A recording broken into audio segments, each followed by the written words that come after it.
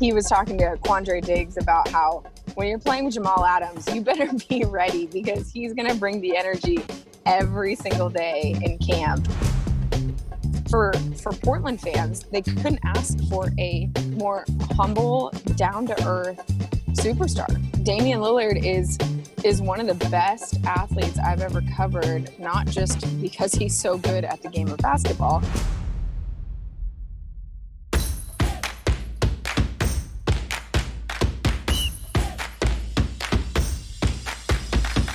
Hello, and welcome to another episode of the Locked In Podcast. My name is Ani. My name is Shri. We got a great episode for you guys here today.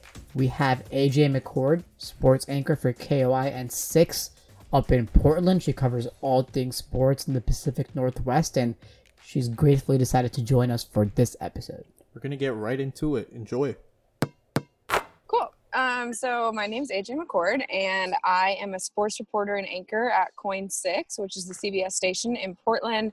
I cover pretty much everything Pacific Northwest. I was at the Timbers game last night. I'll cover the Blazers game today, and then I head up to Seattle for the Seahawks training camp tomorrow. So this is a really good 3-day snapshot of kind of everything, all the sports and teams that we cover. I do a lot of features, a lot of in-depth stories, and a lot of social media. I also have an outdoor series in the summertime that is designed to help people understand how they can get outside and enjoy. I think Oregon's one of the prettiest places to live, and so to try and show them how they can get outside and enjoy that. So that's my AJ in Action series this summer. But it all comes back to just being a storyteller, telling other people's stories, sharing a little bit of the athletes that these fans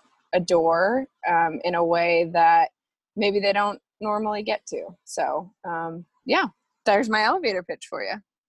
Sweet. Wait, quickly about Seahawks training camp. What's the buzz around Jamal Adams? Because I mean, watching him, he's just a transcendent player. But what are they saying about like his fit in the Seahawks defense?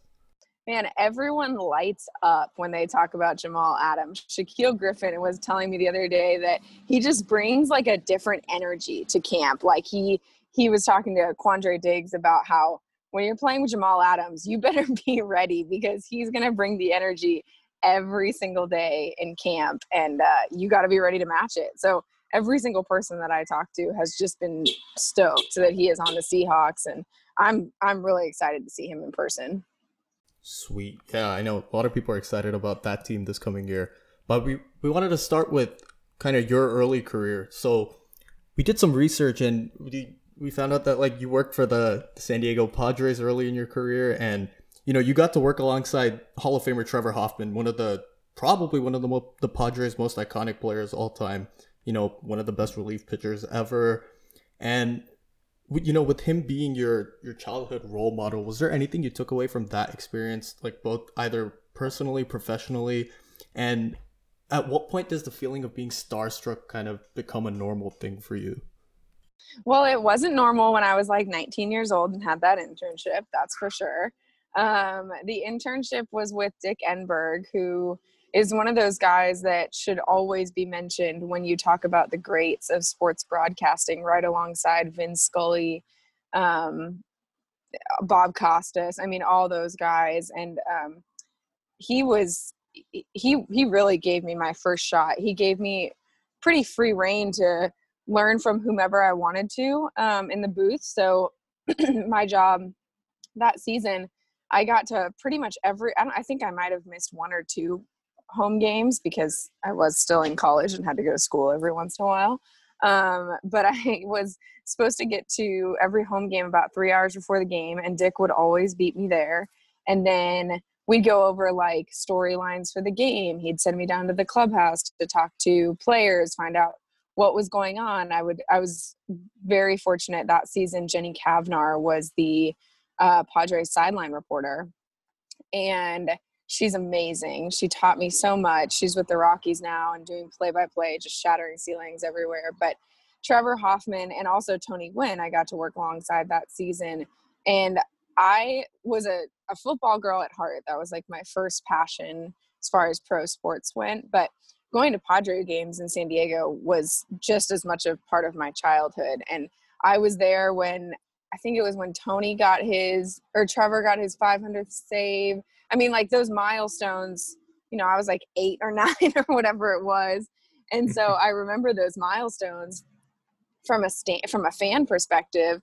And then you get to meet these guys, and it's always kind of nerve wracking to meet the players that you know, really, really like, because what if they're mean? What if they're different? And with Trevor and with Tony, they were both absolutely amazing, and they were exactly the same people in person to, you know, to who you were, or to you. And at that time I was a 19-year-old intern, as they were to, you know, another Hall of Famer. So it was really fun. I think now I'm maybe a little bit past the starstruck phase, I suppose. But like the first time I interviewed LeBron in person, there was a moment of like, oh, this is LeBron James.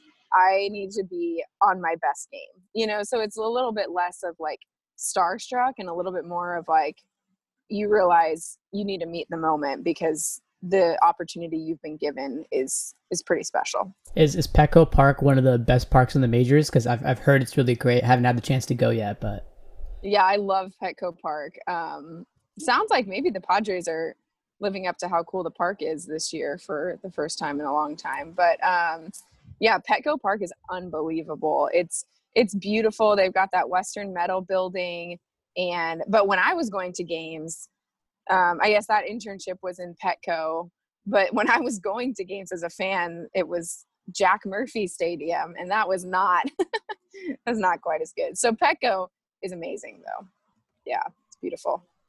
So you also grew up in San Diego, you went to college in San Diego, and you worked for the Chargers. So is it safe to assume that you're a Chargers fan? I was a diehard bleed blue and gold Chargers fan until they decided to shatter my heart into a million pieces and move to Los Angeles. And now I can honestly tell you that if I did not work in the industry, I would not know what was going on in with the team at all. Sad. I know, it's very sad. And LA doesn't want that. What, we don't have to get into that. We don't have, that's another podcast.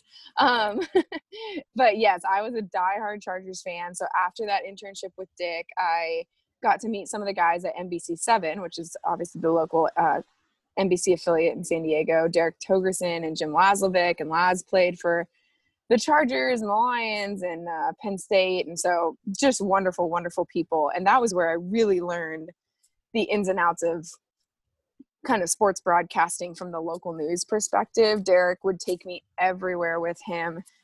We covered so many things from Chargers girls swim calendar reveals to Chargers games to Padres. I mean, I'm trying to think of some of the crazy things we went on.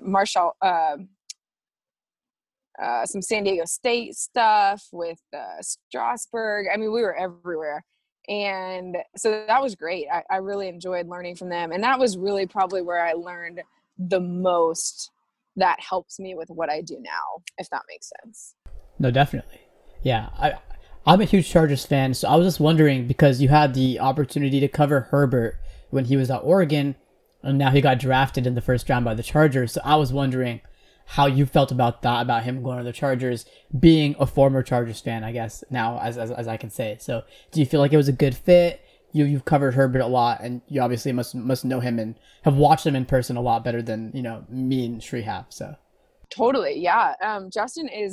Justin could be one of those really, really, really special NFL talents. He works incredibly hard. I think he worked really hard, not just on his field, like on the field skills between his junior and senior year, but also his leadership skills. I just feel like his growth personally was so evident between last year at Oregon and then his final, I guess, 2 years ago at Oregon, and then last year at Oregon when he led them to the Rose Bowl and was running all over the place like he's freaking Michael Vick. So that was really cool to see. And I think Justin has all the pieces necessary to become a franchise quarterback. And for the Chargers, that's what they need. I mean, With Phillip Rivers leaving and going to Indy, they are ready to welcome in their next franchise. And Justin Herbert is that solid, stable, steady dude, and he wants to be a Charger. He has that note that he wrote when he was, I think, 8 or 10, saying that he was going to play for the Chargers someday, and now he's there. So I don't think in fact, I know he's not the kind of person who's going to be chasing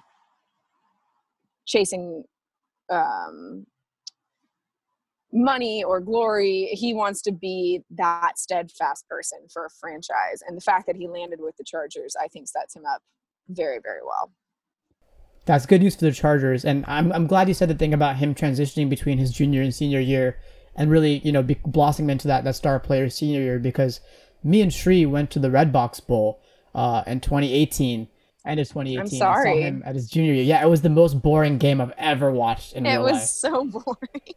Yeah, so, after watching that game and then seeing the Chargers draft him, I didn't really keep up with him super closely in his senior season, so I was very skeptical. But watching him on Hard Knocks and hearing you and other, people that cover Justin Herbert talking and singing praises, including Tom Telesco, Chargers GM, I feel confident now. So thank you for giving me that confidence. You should. Him in the Rose Bowl, him in the Pac-12 championship game, it's unbelievable. I think it's outside of ASU, right? That's the only game that Oregon really faltered last year, other than their first one, I guess. And that Auburn one was so close. So, yeah. Justin Herbert is ready to be the franchise guy, and watching him at Oregon last year was just so fun. Even you think about 2 years before that, right, was the year he hurt his collarbone. Yeah. So yeah, he's gonna be great. He's Chargers fans. You may be in someone else's city, but you have a great quarterback. So you've also covered the SEC while in Arkansas, and now you're covering two Pac-12 teams, the Ducks and the Beavers. So the Pac-12 recently voted to postpone all sports to 2021 because of COVID-19 reasons.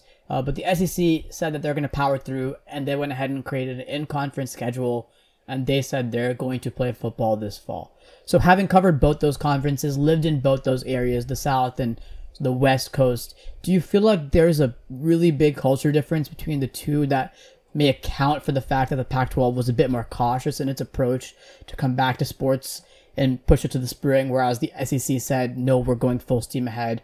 Football has to be played this fall? Yeah, I think anybody who has spent time in the South versus the West Coast will be the first one to tell you it's very different culturally. That's not a knock on one place or the other. It's just different. And when you think about the states in the SEC, Alabama, Arkansas, Louisiana, Mississippi, Georgia, a few of those have pro teams, but living in Fayetteville, everyone lived, breathed, and died by the Razorbacks, and that was it. And so I think there's a lot of reasons why the SEC is playing college football, or is going to try and play college football this fall, and the Pac-12 is not trying to play college football this fall. But I do think that while Autzen and Reser can be really, really, really special places, especially for big games, especially for rivalry games, there is something about the SEC and football that I remember going to my first Razorback game, and they called the Hogs. And I looked at my new boss. I was in the press box, and I was like, what is this? Like, what just happened? There is something that you cannot, it's just different. It's just special. It is a way of life. So like I said, I think there's a lot of reasons why one conference is choosing to try and push forward and another conference is taking a step back. But if you were to have asked me to guess between the SEC and the Pac-12 who would be playing and who would be not, this is exactly how I would have guessed it. I'm glad you said that about the SEC because, for a lot of those markets, like the college football programs are their only sports teams in the area. So, exactly. Their fandom is like unlike anything I've ever seen. And yep, and their economies. It's not just fans. It's those Saturdays, it's those businesses. It's no one would know where Tuscaloosa, Alabama was if it wasn't for Alabama, right? Yeah. Yeah, and I think, yeah, I 100% agree with your culture thing. I mean, I grew up on the West Coast in the Bay Area, and I went to Texas for undergrad, and going to my first UT game was really like shocking. Like, is this how they treat football in Texas? Like, I mean, Texas is not in the SEC other than A&M, but in all other aspects, it is, the football state. And I think, yeah, I 100% agree with you that culture change is something that was, scary for me to witness in the sense like how much they treated. But yeah, I think I agree with you that if you were to predict, this is how it was. But I just was wondering based on your perspective. But yeah. No, so that kind of ties into what I wanted to ask you, because recently, NBA Twitter legend Adrian Wojnarowski, he kind of tweeted that no superstar meant more to their market than Dame Lillard does in Portland. And like Ani said, like, we're based in the San Francisco Bay Area, so we're kind of spoiled with sports teams all around us. Baseball, we have the A's and the Giants, we have the Warriors, and you know how they've been for the past like 5-6 years. And obviously with football, like, the Raiders are out now, but we still have the Niners, we have the Earthquakes for MLS, and there's just no shortage of teams for us. But as someone who's based in the Pacific Northwest, mainly in the Portland area, what have you kind of noticed about the impact of some of these teams on fans, and how fans tend to embrace players like Dame Lillard, players like CJ McCollum? How are they different as players in small markets than maybe someone in a larger market like, say, the Bay Area? That's a good question. So I mean, I think for for Portland, Woj is dead on. There's no player who is more important to their market than Damian Lillard, and that is not because he is just a franchise superstar who casually drops 61 because he's upset that he missed 2 free throws, but it's because of how much he invests in this city on a personal and professional level. You think about the guys that he has been trying to woo to come to the Portland Trailblazers for the last 3 to 4 years, right? When Melo got here, we all heard how much Dame was like, I tried to get him here 3 years ago. Hassan Whiteside, same thing. Kent Bazemore, same thing. Pau Gasol. I mean, you go down the list of and not all of those guys worked out, obviously, but you go down the list, and Damian Lillard has been the best advocate for big name guys joining the Portland Trailblazers that they could have asked for in the last 7 years. He's very happy here. I was talking to his brother a while ago, and you just don't even really realize the impact his family and his extended family are having on the city too. When he came here, he said he's only been, it was like his mom and his sister, I think, came with him, 2 family members. Well, now there's Lillards all over Portland. There's his brother, right. There's his brother's family, there's his cousins, and they're all doing amazing things in the community. Houston Lillard is a first-year head coach at one of the high schools. His fiance owns a nail salon. His other cousin helps with an academy. I mean, it's just, or Houston helps with an academy, but you just think about how much this family has invested in the city of Portland, and like I said, personally and professionally. And for Portland fans, they couldn't ask for a more humble, down-to-earth superstar. Damian Lillard is one of the best athletes I've ever covered, not just because he's so good at the game of basketball, but because he is so kind. He answers every question. He's always thoughtful. He always has the time. He views even reporters as humans first, just the way that he wants to be viewed. And I think that's something that cannot be understated. Well, yeah, you actually kind of answered my next question, because I was going to ask you, like, you've done so many interviews with Dame and CJ, and, with right now, especially with their run in the bubble and, the playing game getting to the 8th spot, people have been talking about his leadership, how he's one of the best leaders in sports, and, their perseverance. Like, Dame's right now playing with that dislocated finger, CJ playing with a fractured back. And I was going to ask you, like, do you get that feeling talking to them off the court that they're just these, like, special guys that, you can't really put words on what they mean off the court, but, you said so much on that already. Oh, absolutely. And I think when Dame dislocated his finger, it was like, I have no doubt he's playing. Like, he dislocated it, and I was like, unless that thing is broken, in like 4 spots and he's incapable of forming that finger to manipulate the basketball, he will be playing in game 3 or whatever that was ahead of time. So yeah, they're incredible. And CJ is the same way. CJ is always really respectful, and both of them have been that kind of grit it out, tough it out. And what's really cool about their dynamic is they trust each other so much, and like not just on the court, but again off the court as men. They're great friends. Like when Damian Lillard's cousin passed away in quarantine, and CJ, he was Dame's personal chef, he was CJ's personal chef, he was Anthony Simons, and I believe Yusuf Nurkic's personal chef.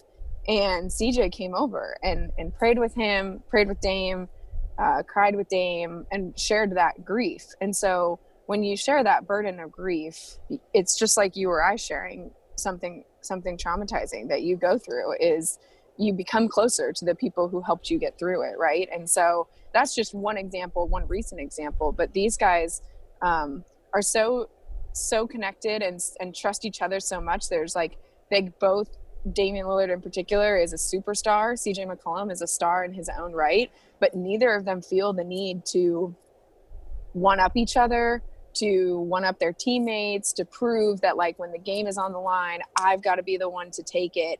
They're both looking around for who has the hot hand. I think about that third quarter in game 3. They fed Carmelo Anthony like he hadn't eaten in weeks, right? And that's because Melo had the hot hand. And so both of these guys are so unselfish and also have such great basketball IQ that they can recognize, hey, it's not actually my time, right? Like my shots aren't falling the way they want to. Melo's are. Let's get it to Melo. Let's get it to Gary Trent Jr. Let's set up plays for these guys. Let's get it to Nurk, you know? So I think that's something that also is just really, has been really cool to watch unfold in Dame and CJ's relationship. No, I mean, I think this Blazers team really feels like a family in a sense, especially since Dame has come onto the scene, and I feel like Dame and CJ have a very good bond. And even in bringing in Melo, a lot of people doubted he would fit in, but they kind of brought him into that fold. And you see now with Nurkic not playing until the bubble, but even now really folding in well to that team. So, I mean, being a small market team and kind of operating like a family, do you feel like that's what's making this Blazers team right now be more successful than pundits thought they'd be, even maybe than some of the Blazers players thought they'd be coming into the bubble, having sort of a very far shot of making the playoffs, but now giving the Lakers the number 1 seed in the Western Conference and having LeBron as their star player, you know, giving the Lakers a run for their money? Do you think that family aspect of the team and the overall organization, maybe even the whole city and the state of Oregon behind them, is kind of giving them that push that they need? Oh, absolutely. Absolutely. Because there's always a time in sports when it comes down to who wants it more, right? Like in those hard fought games, that's what it feels like, is that there's always that moment where it's like, okay, they're either going to dig in or they're going to give up, or not even give up. That's the wrong word to use, but like they're going to dig in, or they're not going to have enough left in the tank to do that. And for the Blazers, that trust means that if one guy, like whether it's Lillard or Melo or CJ or Nurk, if it's one guy who makes the decision and can say on that next possession, I'm going hard, scores a tough layup, takes a charge, whatever it is, then all of a sudden the other 4 guys on the court are like, okay, I got to find it in me too, because my teammate's still laying it out on the line and I need to find that extra motivation. You know what I mean? Yeah, definitely. I think one other thing that I always loved watching the Blazers in the playoffs was the fact that the Rose Garden used to come to life, especially in the playoffs. I think it's one of the best atmospheres in the NBA, kind of intimate, you know, really feels like you have the whole city of Portland kind of stuffed in there. But the one sad thing about the bubble, which you kind of talked about in your Instagram live with Chris Haynes, is the fact that there is no home court advantage. And, you know, the one thing I love about sports is the fact that fans can really sway aspects of the game. And I know that, you know, although the Blazers were the 8 seed coming in. They had one less home game than the Lakers would if it went to 7. I think the fact if the Blazers did play in the Rose Garden, I think that atmosphere would have been so electric, especially during playoff time, that the Blazers would have easily won every single game there.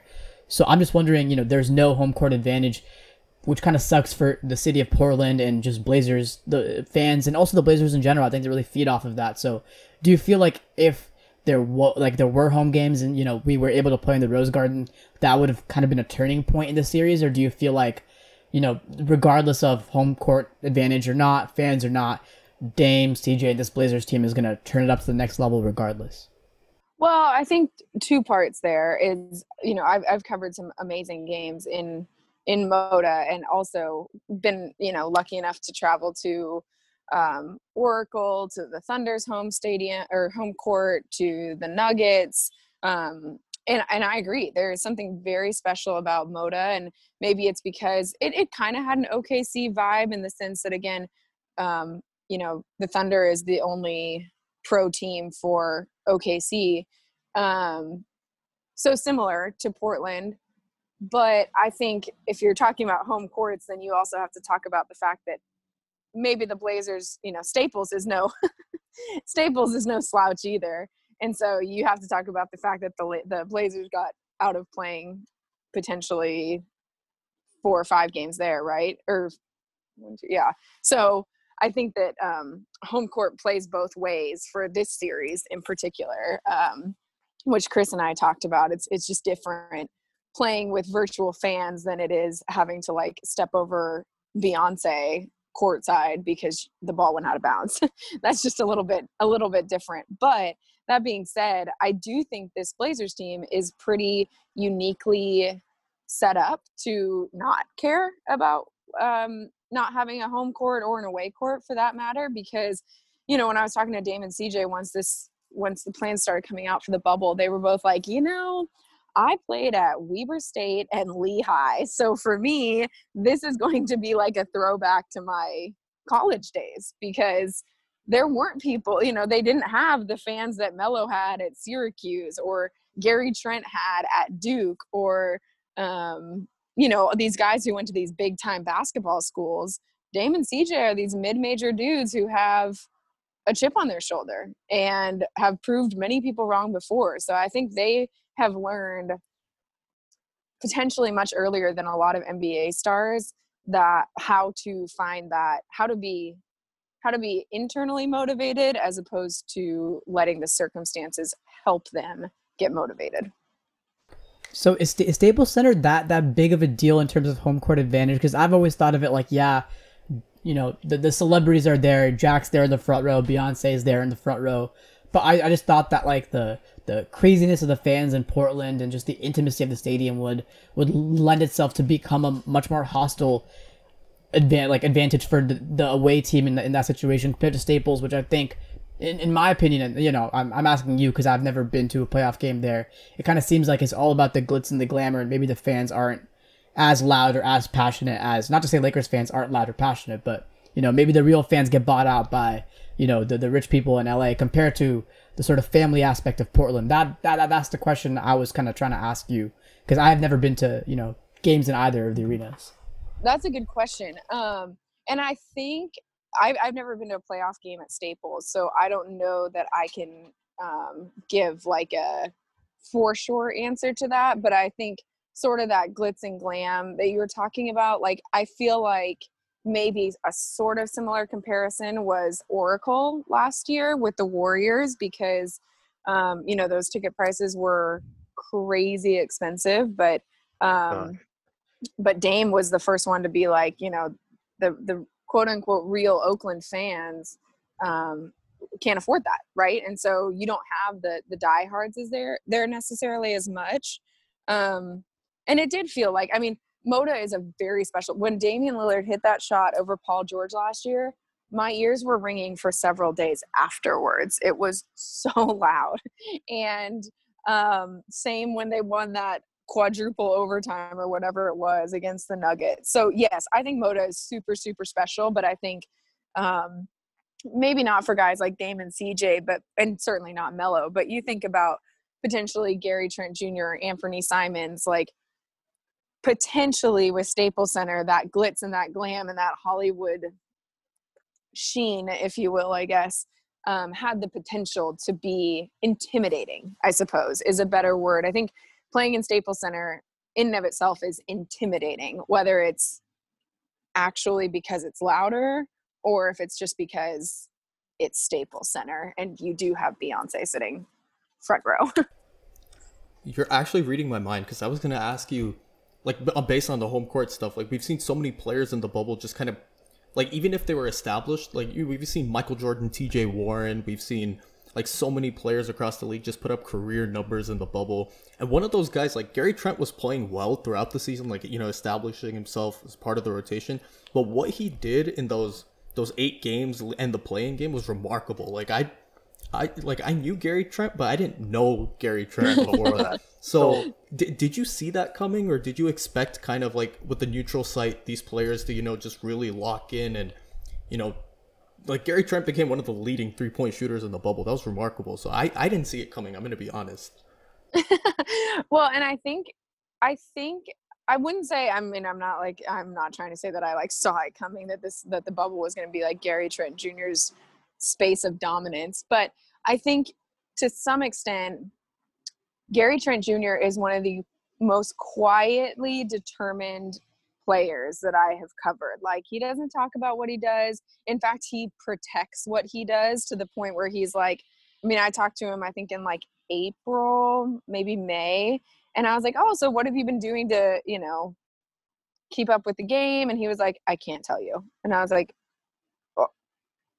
you don't have to give away any secrets. I just meant, like, are you working out? Do you have access to a hoop? And he's like, I have tools that are helping me get better.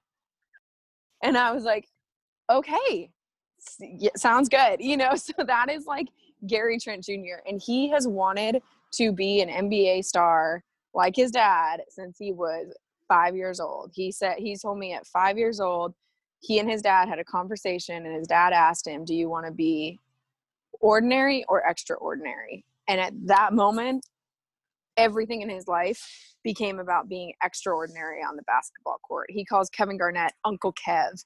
So when you have players like an NBA dad and Kevin Garnett pouring into you at an early age, and then you also decide that you want it for yourself, Gary Trent coming onto the scene was only a matter of time, whether it was in the bubble, whether it was next season. And we sort of got a glimpse of it in, I think that was January or February. I think it was February, right before the league shut down. He had a massive game against the Thunder.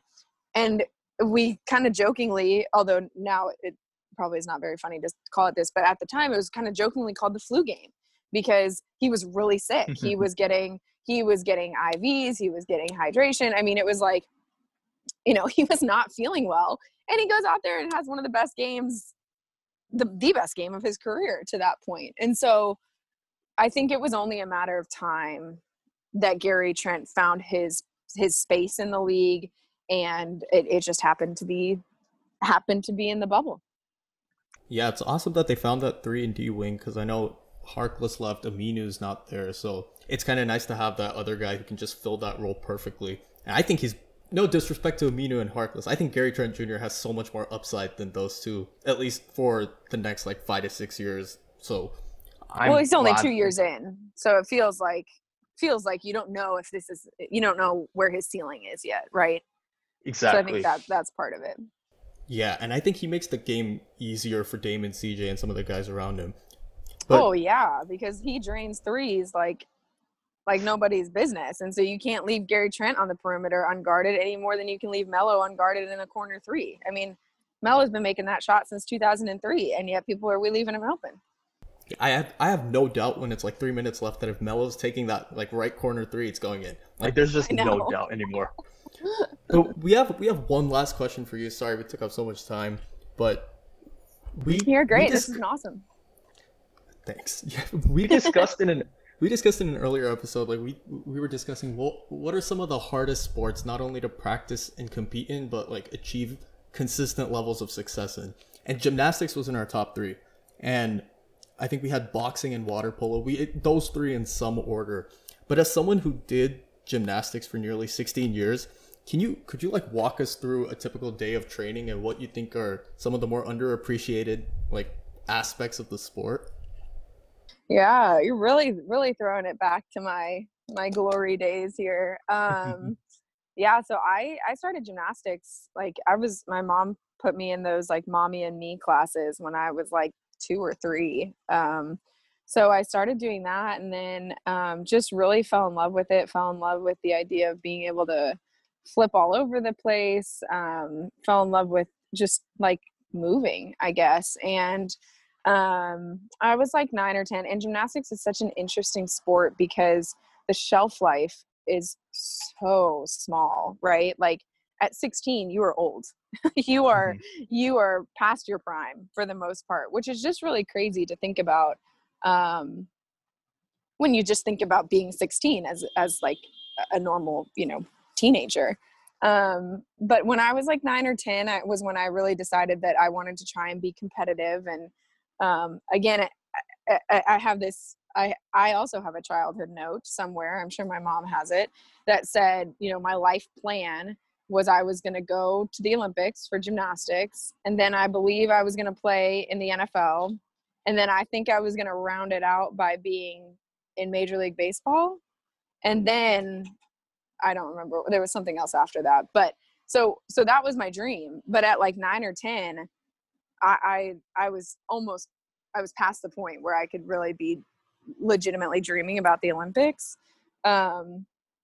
That being said, though, I went competitive anyway and really enjoyed it. But it was like, I mean, it was my childhood. My husband always teases me about the movies that I haven't seen and the music that I haven't listened to from that era, because I was at the gym all the time. It was at least Monday through Friday. Most of the time it was Monday through Saturday. During competition season, it was like you were at a comp at a meet for 8 hours on a Saturday, and you competed for like 3 minutes.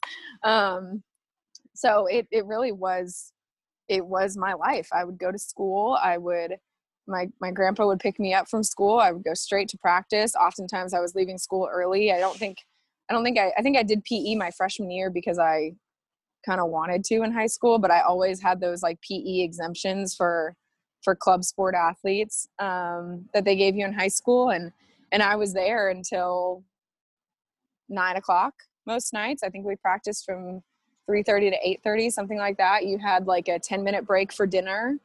And that was my life from 10 to 16 was when I finally was like, I want to see what this whole high school thing is about. And I'm not going to make the Olympics. By that point I'd hurt my back several times. And so competing in college wasn't really something I was interested in doing. But it was my life for much of middle school and high school. And I loved it. I wouldn't take it back.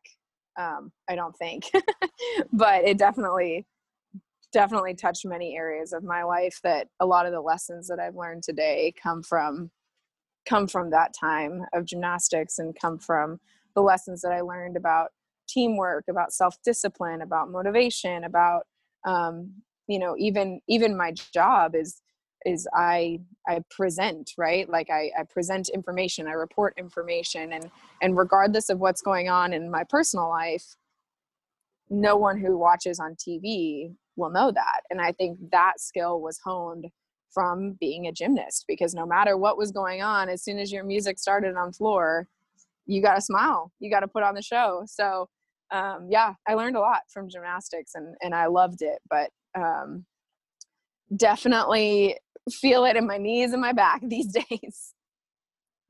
What's crazy is that all those goals you set, like the Olympics, like playing for Major League Baseball, like and then the NFL, like you ended up covering all of those things. So props to you. Pretty much getting there in some way. That's remarkable. You have such a crazy background, so We really appreciate you coming on and talking to us. It was awesome. Oh, absolutely. Thank you so much for having me. You guys have great questions, and very personal. It felt like, yeah, you guys did a great job. Anytime. Thank you again to AJ for joining us. It was great hearing about her work with the Seahawks, the Blazers, both the Oregon college football teams.